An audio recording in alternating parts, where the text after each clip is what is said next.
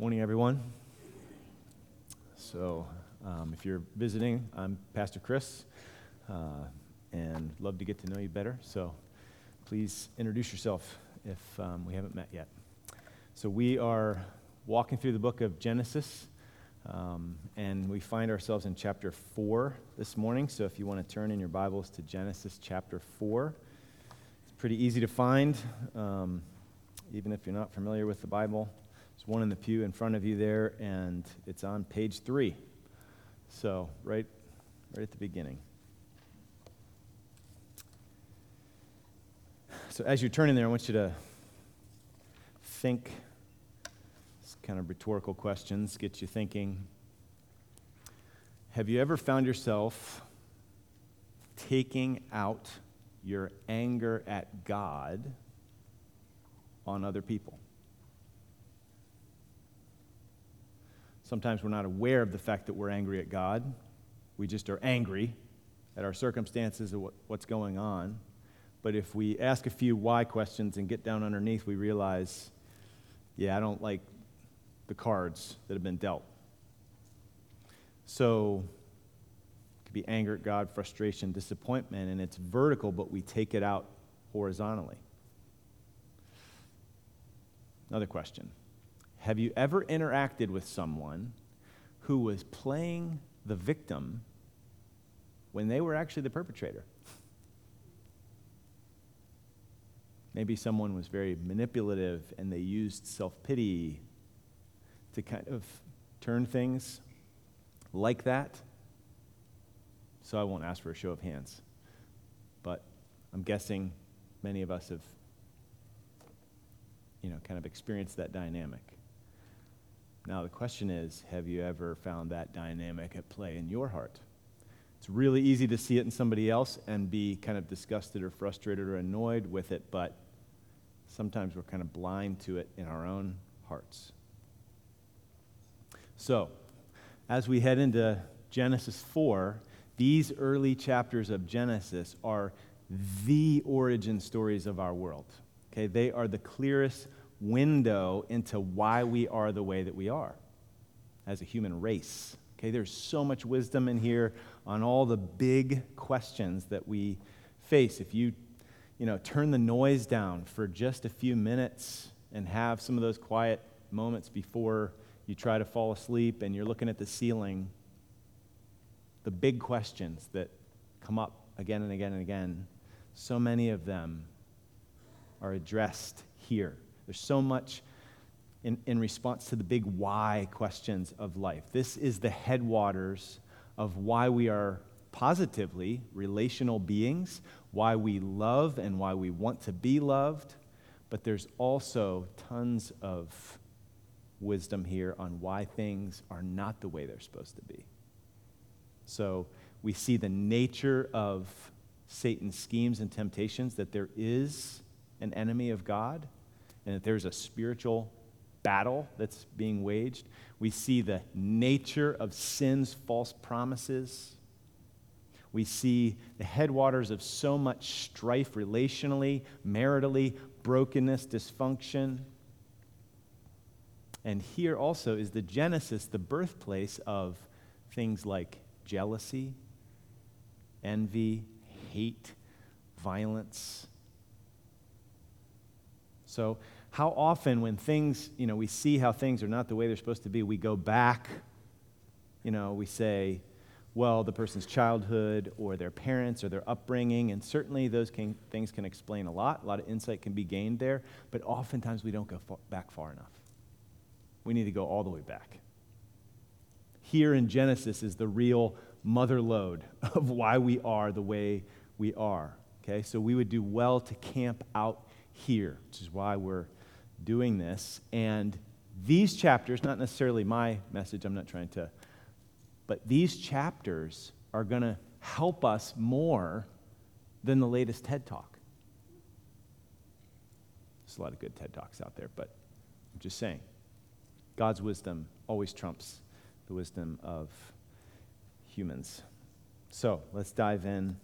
There's an outline in the bulletin. You'll see the points on the slides as well.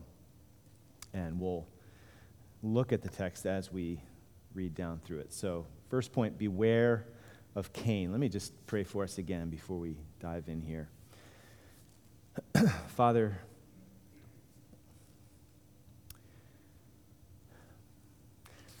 thank you for the truths that we've sung, that they are true, that we can come as we are to you. We can be reconciled to you because of your great, great love.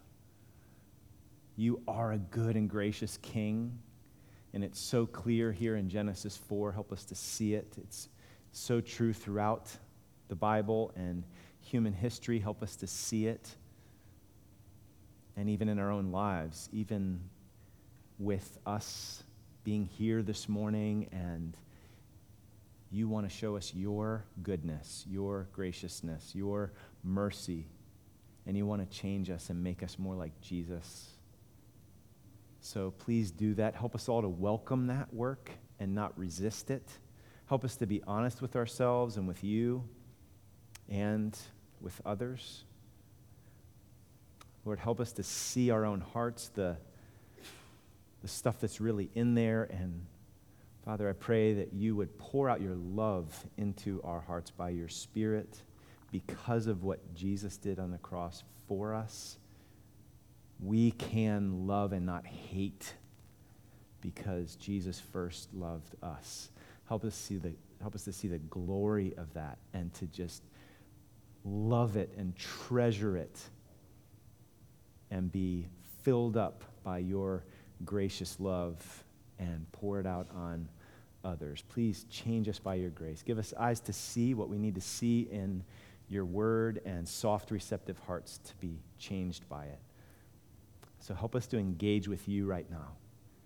Drive away the distractions. Help us, none of us, to be passive now as we study your word.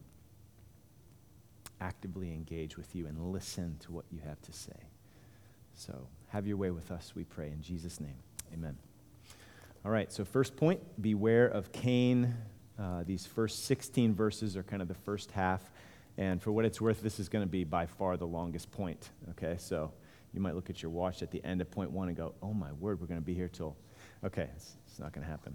All right, so Adam knew his wife. Now Adam knew his wife, and she conceived and bore Cain, saying, I have gotten a man with the help of the Lord, or help of Yahweh. That's his name. When you see those 4 capital letters, it's Yahweh, the covenant name of God. So the name Cain sounds like the word for gained or obtained or gotten. Okay, so I have gotten a man with the help of the Lord. So there's kind of some overtones of optimism here, because in chapter 3, the war begins between the serpent and the seed of the woman, and there's going to be this enmity, there's this war, this struggle. And so maybe he's going to be the one to crush the serpent's head, right? Because the offspring is going to crush his head. Maybe. Verse 2. And again, she bore his brother Abel. Abel's name is the same word that's translated in Ecclesiastes 1:1, vanity of vanities. So, Hevel Hevelim, Abel, in English. So his name means something like vapor or breath, like transient. So Abel was a keeper of sheep, Cain, a worker of the ground. We'll come back to those names. In the course of time, or actually we'll come back to Abel's name, not so much Cain's, but in the course of time, Cain brought to the Lord an offering of the fruit of the ground, and Abel also brought of the firstborn of his flock and of their fat portions. And the Lord had regard for Abel and his offering, but for Cain and his offering he had no regard. So do you see first that the Lord looks on the person and then on the offering? He had regard for Abel and his offering, but for Cain and his offering he had no regard. It means, this regard means he was pleased with.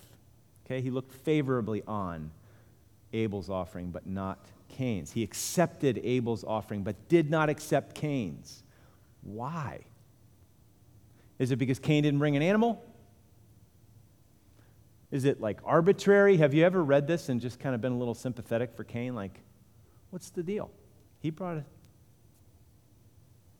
Is God just playing favorites? Well, let's keep reading here. So Cain was very angry, and his face fell. Like he's downcast, he's crestfallen, depressed even. The Lord said to Cain, "Why are you angry, and why has your face fallen? If you do well, will you not be accepted? And if you do not do well, sin is crouching at the door. Its desire is for you, but you must rule over it." So we know that the text referred to their professions, right? Abel was a keeper of sheep, Cain a worker of the ground. So it makes sense that they would bring offerings from their respective professions. So both animal and agricultural offerings were legitimate as the story unfolds further on. They both had their place. So the issue was Cain's heart. It's proven out by his response. Okay, so some commentators point out maybe there's a pointer in the text because it doesn't say first fruits of the ground, which later on in the law, the sacrificial system, that was a requirement. You can look at Exodus 23:19 or Leviticus 2:14 if you want to look that up. So perhaps that was an indicator of the kind of like half-hearted offering that Cain brought, kind of a mediocre offering, and Abel brought his best. But it's also possible that the reality of their sacrifices was not visible, the acceptability or not acceptability wasn't even visible to the eye. It was something only God could judge because it was a matter of the heart. So, I mean, we know sacrifice was never an automatic thing in the Bible, right? Like, well, you just bring it. It doesn't matter where your heart's at. No, that's why in Amos, God's like, just shut the doors. I don't want your sacrifices. Like, you're going through the motions on Sunday, Saturday, bringing the sacrifices, but you're living like, wickedly the rest of the week. I don't want I don't need it. It's not like I get hungry and I need you to offer me some animals. No. He wanted their hearts. That's why Jesus warned, these people honor me with their lips, but their hearts are far from me. In vain do they worship me. It's why in the prophets you hear language like, to obey is better than sacrifice. Okay? So it was a heart issue underneath the sacrifice issue that led to being accepted or not. So also, don't miss God's disposition toward Cain here. It's amazing. This is not stiff-armed rejection. Like, okay, you had your chance. Next. It's this merciful, loving invitation for Cain to trust him and obey and do well. Bring the right sacrifice from the right heart. So God gave him an opportunity. He could have trusted and obeyed. He could have been accepted. But instead, what he did is he chose to nurse self-pity and jealousy and anger, and it curdled, and he took it out on his brother. Look at verse 8. Cain spoke to Abel, his brother, and when they were in the field, far enough away so that nobody could hear the cries, there would be no witnesses. This is premeditated murder here. When they were in the field, Cain rose up against his brother Abel and killed him. The first murder, the first martyr. Then the Lord said to Cain, "Where is Abel, your brother?" Just like God asked Adam, "Where are you?" It's not like he doesn't know. Cain said, "I do not know. Am I my brother's keeper?" No remorse. Bold-faced lie to God's face. He did know. And that question, am I my brother's keeper? Okay, so maybe not technically, he's not technically his brother's keeper. He was called to love his brother, not hate him and kill him. But think of the heart behind that question. God asks Cain a question. He's questioning him. And Cain fires back in such a way as to question and judge God's question as illegitimate. Like, what are you asking me that for? So Cain is now betraying his lineage. Whose offspring are you, Cain? Who's your father? Well, the liar and the father of lies. So Cain is offspring of the serpent, at enmity with the offspring of the woman, and seeking to destroy the offspring of the woman, which is why he killed Abel. Verse 10, the Lord said, "What have you done? The voice of your brother's blood is crying to me from the ground. It's crying out for justice." Verse 11, "And now you are cursed. You are cursed from the ground, which has opened its mouth to receive your brother's blood from your hand." So in Genesis 3, the serpent was cursed directly, but Adam and Eve were not cursed. The ground was cursed, but God didn't curse Adam. Childbirth was going to be painful, but Eve wasn't cursed. But here, sadly, Cain is actually cursed himself, which aligns him once more with the serpent who was cursed. So more confirmation that he is the offspring of the serpent. Verse 12, "When you work the ground, it shall no longer yield to you its strength. You shall be a fugitive and a wanderer on the earth." Cain said to the Lord, "My punishment is greater than I can bear. Behold, you have driven me today away from the ground, and from your face I shall be hidden. I shall be a fugitive and a wanderer on the earth, and whoever finds me will kill me." So you can imagine, Cain would expect the avenger of blood to be on his heels. I mean, Cain's like a guy that has a bounty on his head, right? But did it strike you as particularly ugly how he responded here? Let me read it again with some emphasis and see if you see what I'm trying to get at. "My punishment is greater than I can bear. Behold, you have driven me today away. I shall be a fugitive and a wanderer, and whoever finds me will kill me." Guess what? Genesis, origins. Here we have the world's first narcissist. Cain is bemoaning his punishment, not his sin of murdering his brother. He's saying that his punishment, meted out by the perfectly just and merciful, we've already seen, we'll see it again, merciful God, has more than he can bear. It's all about him. "And whoever finds me will kill me." He, the murderer, is fearfully complaining of the prospect of being killed. His sorrow is just as self-absorbed as his sin. He's obsessed with the cost to him, not to God, breaking the heart of God, not the cost to Abel, he's taken his life, not the cost to his parents, he's killed their son. So several theologians like Augustine and Luther have referred to sin as homo incurvatus and se, okay, Latin for humanity curved in on itself. Okay, so we were made to live up and open to God and out open to others in love, loving God, loving our neighbor. Sin causes us to turn in on ourselves. That's the gravitational pull of sin. It pulls us down and inward, down away from God, inward away from others. So, brothers and sisters, beware of Cain, of the way of Cain. Sin, 4:7, is crouching at the door. Its desire is for you. It wants to dominate you and pounce on you and devour you, but you must rule over it. Or, in other words, I think this was John Owen, be killing sin, or sin will be killing you. So there's an important lesson for us here, the need to make war with sin. Don't hold this out at arm's length. We so often pander to our sin. We toy with it. Just a little. I can control that. It's like a little bit of poison pill won't kill me. Sexual temptation. Just a little bit. I can control this. What are you toying with right now? What am I toying with?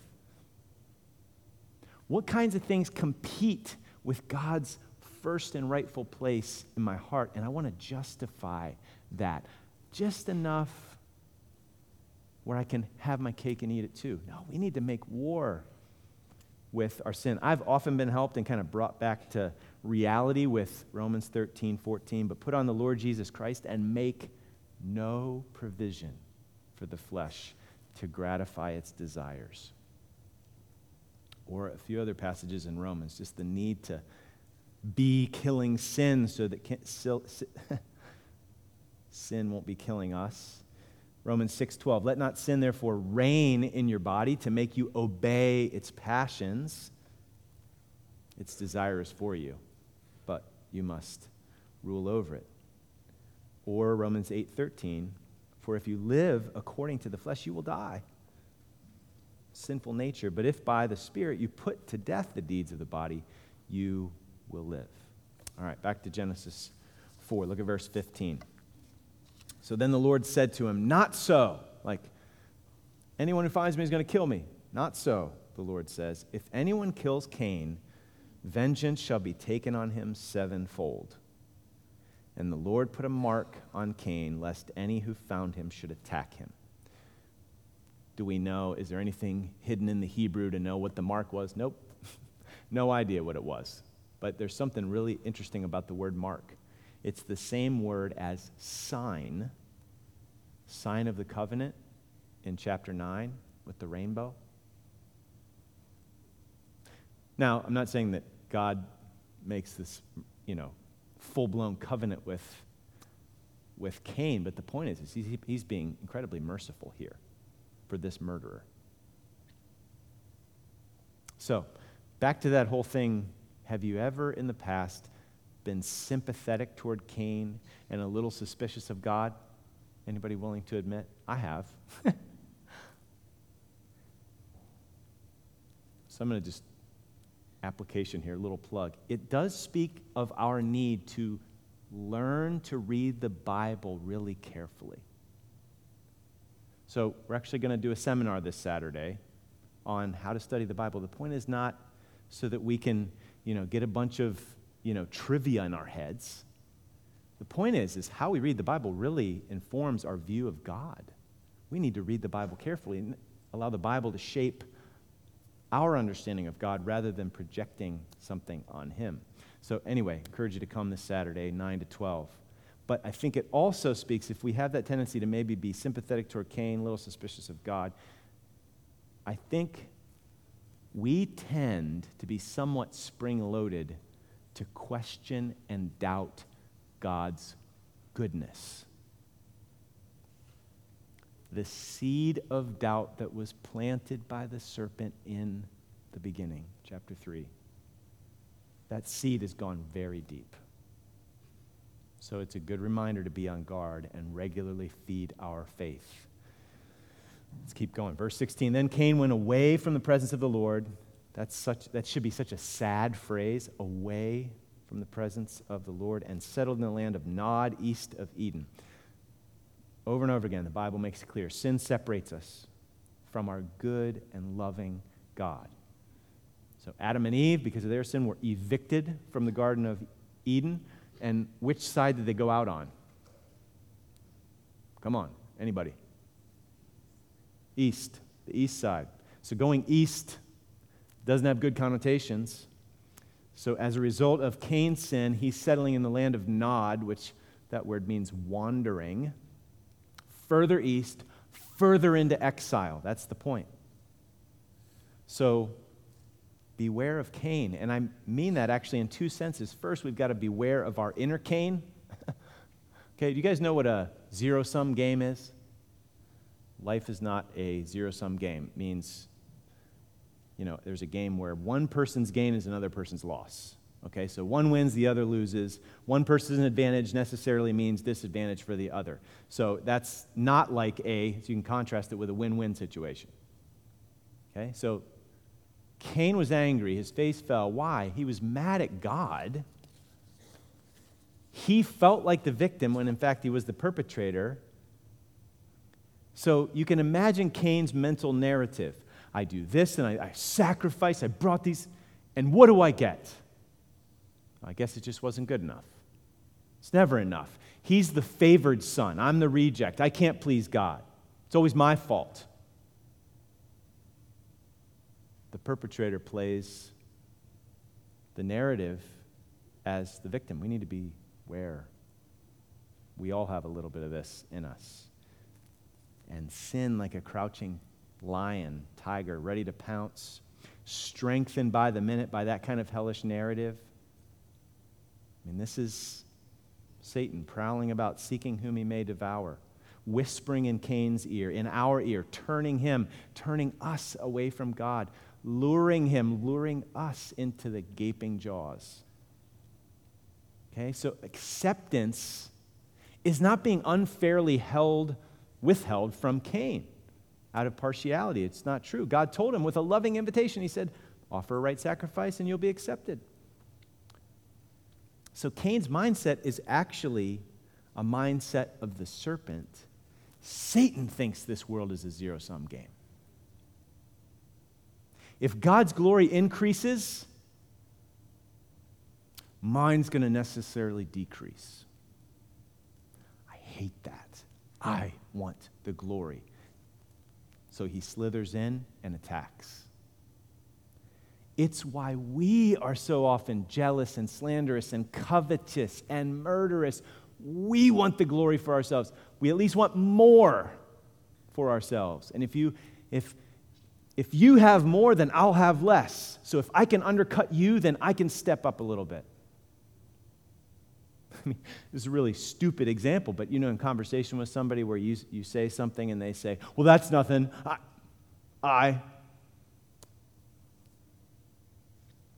So instead of trusting the Lord and being lifted up, he would have been accepted. His face fell. The Lord would have lifted up his face. Cain took matters into his own hands, and he rose up against his brother. So whoever humbles himself will be exalted like Abel. Whoever exalts himself will be humbled. God will take him down like Cain. So why is it? Why does the vertical go horizontal? Is it that he hates that he has failed and his brother has, in his eyes, succeeded? I hate that I did the wrong thing and you did the right thing. I hate that I look bad and you look good. He wanted approval more than he wanted the approver. He didn't want the smile of God because he could have had that. He wanted to win. He wanted to not lose. He wanted to be the one who did the right thing. Pride was ruling. Do you see what I'm saying? Beware of Cain. I don't know. I mean, I need to hear this. Pride ruled, and the crouching lion pounced and devoured him.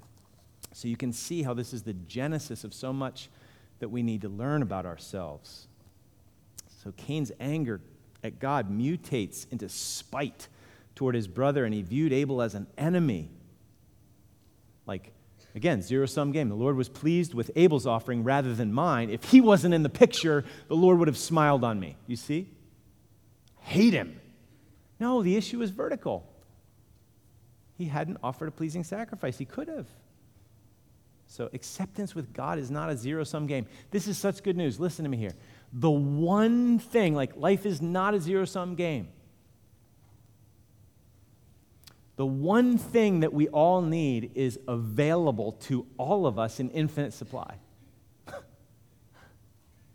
Are you hearing me? Do you know what I'm saying? Like, so often it's like, if I could get a better job, or if I could get this, or if I was prettier, if I was, like, they're better, I'm worse, and there's maybe limited opportunities, and that can be so frustrating. But what if the thing you most need, the thing that really is the most joy-giving, satisfying thing in the universe is actually available to all of us in fullness forever? Like, if we believe that, wouldn't all the strife and contention just melt away? And that's actually reality. This is all a lie that Cain is buying. So we need to beware of sin crouching at the door. Why did Cain murder his brother? 1 John, Todd read it. Why did he murder him? Because his own deeds were evil, and his brothers were righteous, and it was threatening to him, and he hated it. So sin's like a tiger in the weeds, a snake in the grass, whatever you want to call it. Be killing sin, or sin will be killing you. Listen to 1 Peter 5. Be sober-minded, be watchful. Your adversary, the devil, prowls around like a roaring lion, seeking someone to devour. Resist him, firm in your faith. Abel exercised faith. We see that in Hebrews 11. Cain did not. So, that's one of the ways that the Bible itself applies Genesis 4, is to beware of the way of Cain and not follow in his footsteps. It also warns us of Cain because if we are aligned with Jesus, if we are children of God, then the world is going to hate us. Do you see how 1 John continues in verse 13? So after it talks about don't be like Cain, he murdered his brother. Do not be surprised, brothers, that the world hates you, just like Cain hated Abel. Okay? So if you and I, if we need everyone to like us and be happy with us, it's going to be hard to be a Christian. It's going to be hard to follow Jesus. I mean, Jesus told us this, if the world hates you, know that it hated me before it hates you. If you were of the world would love you as its own, but because you are not of the world, therefore the world hates you. So that's pretty sobering. But Abel has a good word for us, and we would do well to listen. So let's look at the second point here. Silent Abel is going to speak. Pretty brief point here, but God wants us to listen to Abel. So even though he never says a word in the narrative, did you notice that? He says nothing in chapter 4 in the Bible as a whole, but he still speaks. So keep your finger in Genesis 4 and flip ahead to Hebrews 11. Hebrews 11, verse 4.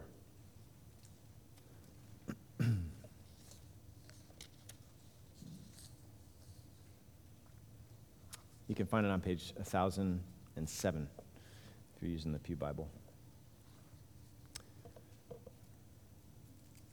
So it says there, by faith, Abel offered to God a more acceptable sacrifice than Cain, through which he was commended as righteous. By faith, he was commended as righteous, God commending him by accepting his gifts, and through his faith, though he died, he still speaks. So the issue is, Abel trusted God. That's why he brought a pleasing sacrifice. Because, as it says 2 verses later in 11:6, without faith it's impossible to please God. For whoever would draw near to him must believe that he exists and that he rewards those who seek him. So Abel was right with God by faith. Through his faith, though he died, though his life was snuffed out early, though he was a victim of violence, though he was the voiceless one in the narrative, it is he who speaks eloquently for all time. His blood cries out for justice, certainly, but he says more than that. He is one of the witnesses in that great cloud of witnesses that Hebrews 12 refers to. He's cheering us on. He's joining with all the saints who've suffered at the hands of the offspring of the serpent and cries out, trust him, trust God. He's basically saying it's better to die in faith than to live for yourself. So he's encouraging us to trust God. He's also showing us, the narrative shows us, that God is going to protect his line. Okay, he's going to preserve the offspring of the woman. Even though Abel died, he carries on that line. So let's move from the episode between Cain and Abel to the tale of two family trees in the rest of the chapter here. So 17 to 26. Look at verse 17. Cain knew his wife, and she conceived and bore Enoch. When he built a city, he called the name of the city after the name of his son Enoch. So Cain is the first city builder. To Enoch was born Irad, and to Irad fathered Mehujael, and Mehujael fathered Methushael, and Methushael fathered Lamech. And Lamech took 2 wives. The name of the one was Adah, and the name of the other Zillah. Adah bore Jabal. He was the father of those who dwell in tents and have livestock. His brother's name was Jubal. He was the father of all those who play the lyre and pipe. Zillah also bore Tubal-Cain. He was the forger of all instruments of bronze and iron. The sister of Tubal-Cain was Naamah. So you have all these cultural developments, right? Farming and animal husbandry, music, art, the development of the arts, tools and weapons. Verse 23, Lamech said to his wives, we should have 3:16 kind of echoing in the background. Your desire will be for him, and he will rule over you, dominate you. Here's Lamech. Here he is. Adah and Zillah, hear my voice, you wives of Lamech. Listen to what I say. I've killed a man for wounding me, a young man for striking me. If Cain's revenge is 7-fold, then Lamech's is 77-fold. So the movement is from Cain's selfish violence to a city that's away from the Lord. And so the development of technology and all of these developments, they're not bad in of themselves, but in this narrative, it's a picture where Yahweh's not in the picture at all. It's a picture of independence from God. And the trajectory just goes from bad to worse. The spread of sin from individual to family to society. Sin doesn't just ruin individual lives, it ruins human society and culture. And then in the 7th generation, we meet this guy Lamech, who really embodies this kind of hellish trajectory. He takes 2 wives, so he rejects God's original design, and he's blazing his own path. And the rest of the book of Genesis is very clear testimony to what a mess that results in. Okay? The Bible does not anywhere condone bigamy or polygamy. It shows what a mess is a result of rejecting God's original design. His family, Lamech's family, makes all kinds of developments, animals and arts and technology. Again, can be wonderfully good, but here it's in the service of godless self-sufficiency. And then to cap it all off, he's a stone-cold killer. He's bragging. He's putting his wives on notice. I've killed a boy for striking me. Nobody messes with Lamech and gets away with it. So Sidney Greidanus, a commentator, he said this, no one will touch the violent Lamech. He does not need God's protection. Notice that God's name is not mentioned at all in these verses. He can fend for himself. Only 7 generations, human beings boasting about their power to defend themselves. They don't need God. They don't need his law. They can be gods for themselves. This is the sin of Adam and Eve, only many times more defiant. With their cultural developments, they can fend for themselves. Only 7 generations, and humanity has disintegrated into full-blown secularism, worldliness. But all is not lost. Look at the last 2 verses. Verse 25, Adam knew his wife again, and she bore a son and called his name Seth. For she said, God has appointed for me another offspring instead of Abel, for Cain killed him. To Seth also a son was born, and he called his name Enosh. So Enosh, oddly enough, means something like weakness. You remember Abel's name? Vapor. We got vapor and weakness. That's going to be God's people. And then you have the serpent's people, like Lamech and Cain, killers with all their bravado. So you see what's happening here?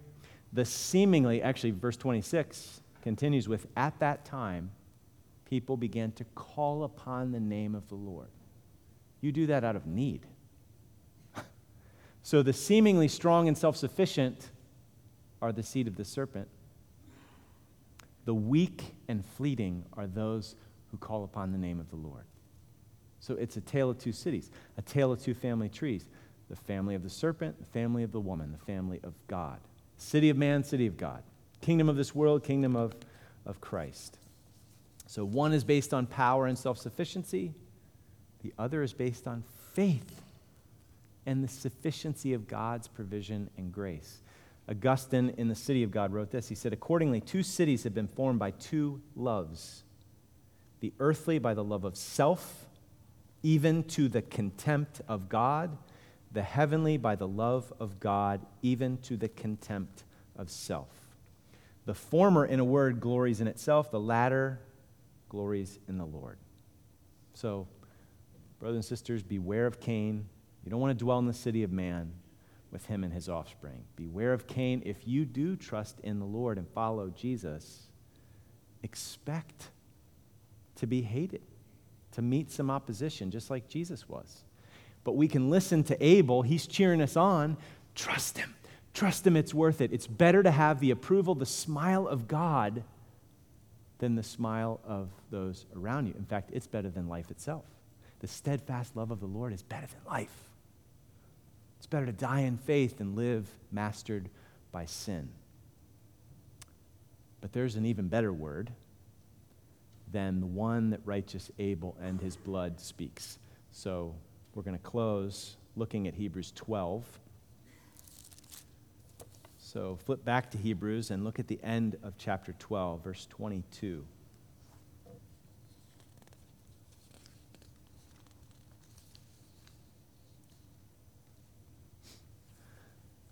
Hebrews 12:22. So you know the people of God in the Old Testament, they came to the Mount Sinai, giving of the law, and it was scary because they were sinful and God was holy, and how could they dwell in his presence? And he descends on the mountain and it's shaking and quaking and they're like freaked out and afraid, and Moses goes up. But thankfully, we don't come to that mountain. We come to Mount Zion, verse 22, to the city of the living God, the heavenly Jerusalem, and to innumerable angels in festal gathering. The gospel creates a party. And to the assembly of the firstborn who are enrolled in heaven, and to God, the judge of all, and to the spirits of the righteous made perfect, like Abel, and to Jesus, the mediator of a new covenant, and to the sprinkled blood that speaks a better word than the blood of Abel. See that you do not refuse him who is speaking. So here's some blood we need to listen to. It speaks a really, really good word, because you know what?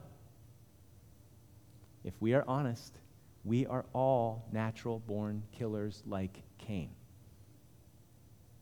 We've all hated others. We are all guilty of murder. We are guilty of a cosmically capital offense. Just let the weight of that hit you, like for real. Yeah, we're in this building. You are guilty of a cosmically capital offense before God. He is white-hot holy, and you and I, we deserve to be condemned, rejected forever. We all have had hate in our heart. Jesus said, you've heard that it was said to those of old, you shall not murder, and whoever murders will be liable to judgment. But I say to you that everyone who's angry with his brother will be liable to judgment. And what does God say to Cain-like people like you and me? He says, if you do well, will you not be accepted? All you have to do is trust me.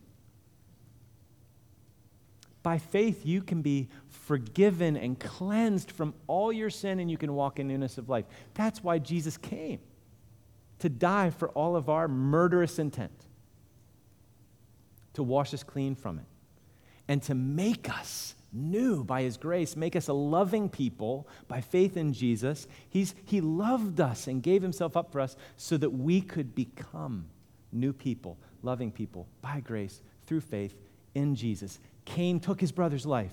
Jesus gave his life for his brothers and sisters. So when we know this crazy merciful pardon, we are empowered to extend it to others. We don't need to be eaten up by jealousy. We've got everything. We've got Jesus. We've got God. Peace with God. We don't have to be eaten with the acid of bitterness and anger. Life is not a zero-sum game. We've got God now and forever. And having God in his abundant mercy and grace, pardoning our infinite debt of sin, we are then empowered to forgive and to love, not hate, even our enemies. So, did any of you have a thought come to mind when we read about Lamech and his 77-fold boast? That ring any bells with anyone? Where else do you hear of 70 and 7? Matthew 18, forgiven an infinite debt, how can we choke others over a couple months' worth of wages? Peter came up to Jesus and said to him, Lord, how often will my brother sin against me and I forgive him? The typical answer at the time would be 3 times. So Peter's going to be like super spiritual, and he's going to say as many as 7 times. And Jesus said to him, I do not say to you 7 times, but 77 times. Let's go and do likewise in the power of the one who reverses the curse. The curse leads to Lamech and a nasty, spiteful, vengeance-filled heart. Jesus gives us a new heart and enables us to forgive 70 times 7. Let's pray, and then we're going to sing about the blood that washes away our sin. So if the musicians want to come up, we're going to sing Nothing But the Blood. God, we thank you so much that you are so merciful and gracious, slow to anger and abounding in steadfast love and faithfulness. Thank you that despite how we have been so hateful,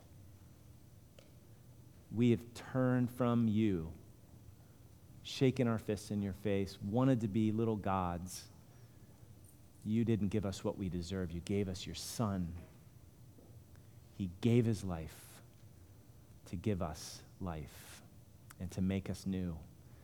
So help us to trust in him with all of our heart and follow in his footsteps no matter what the cost. I pray that it would be our one desire to please you, to trust in you and please you. And if we have your smile, it doesn't matter who frowns on us and rejects us. So Lord, help us to love you with all of our heart and love our neighbors, even our enemies, and show ourselves to be children of God belonging to your family line. In Jesus' name, amen.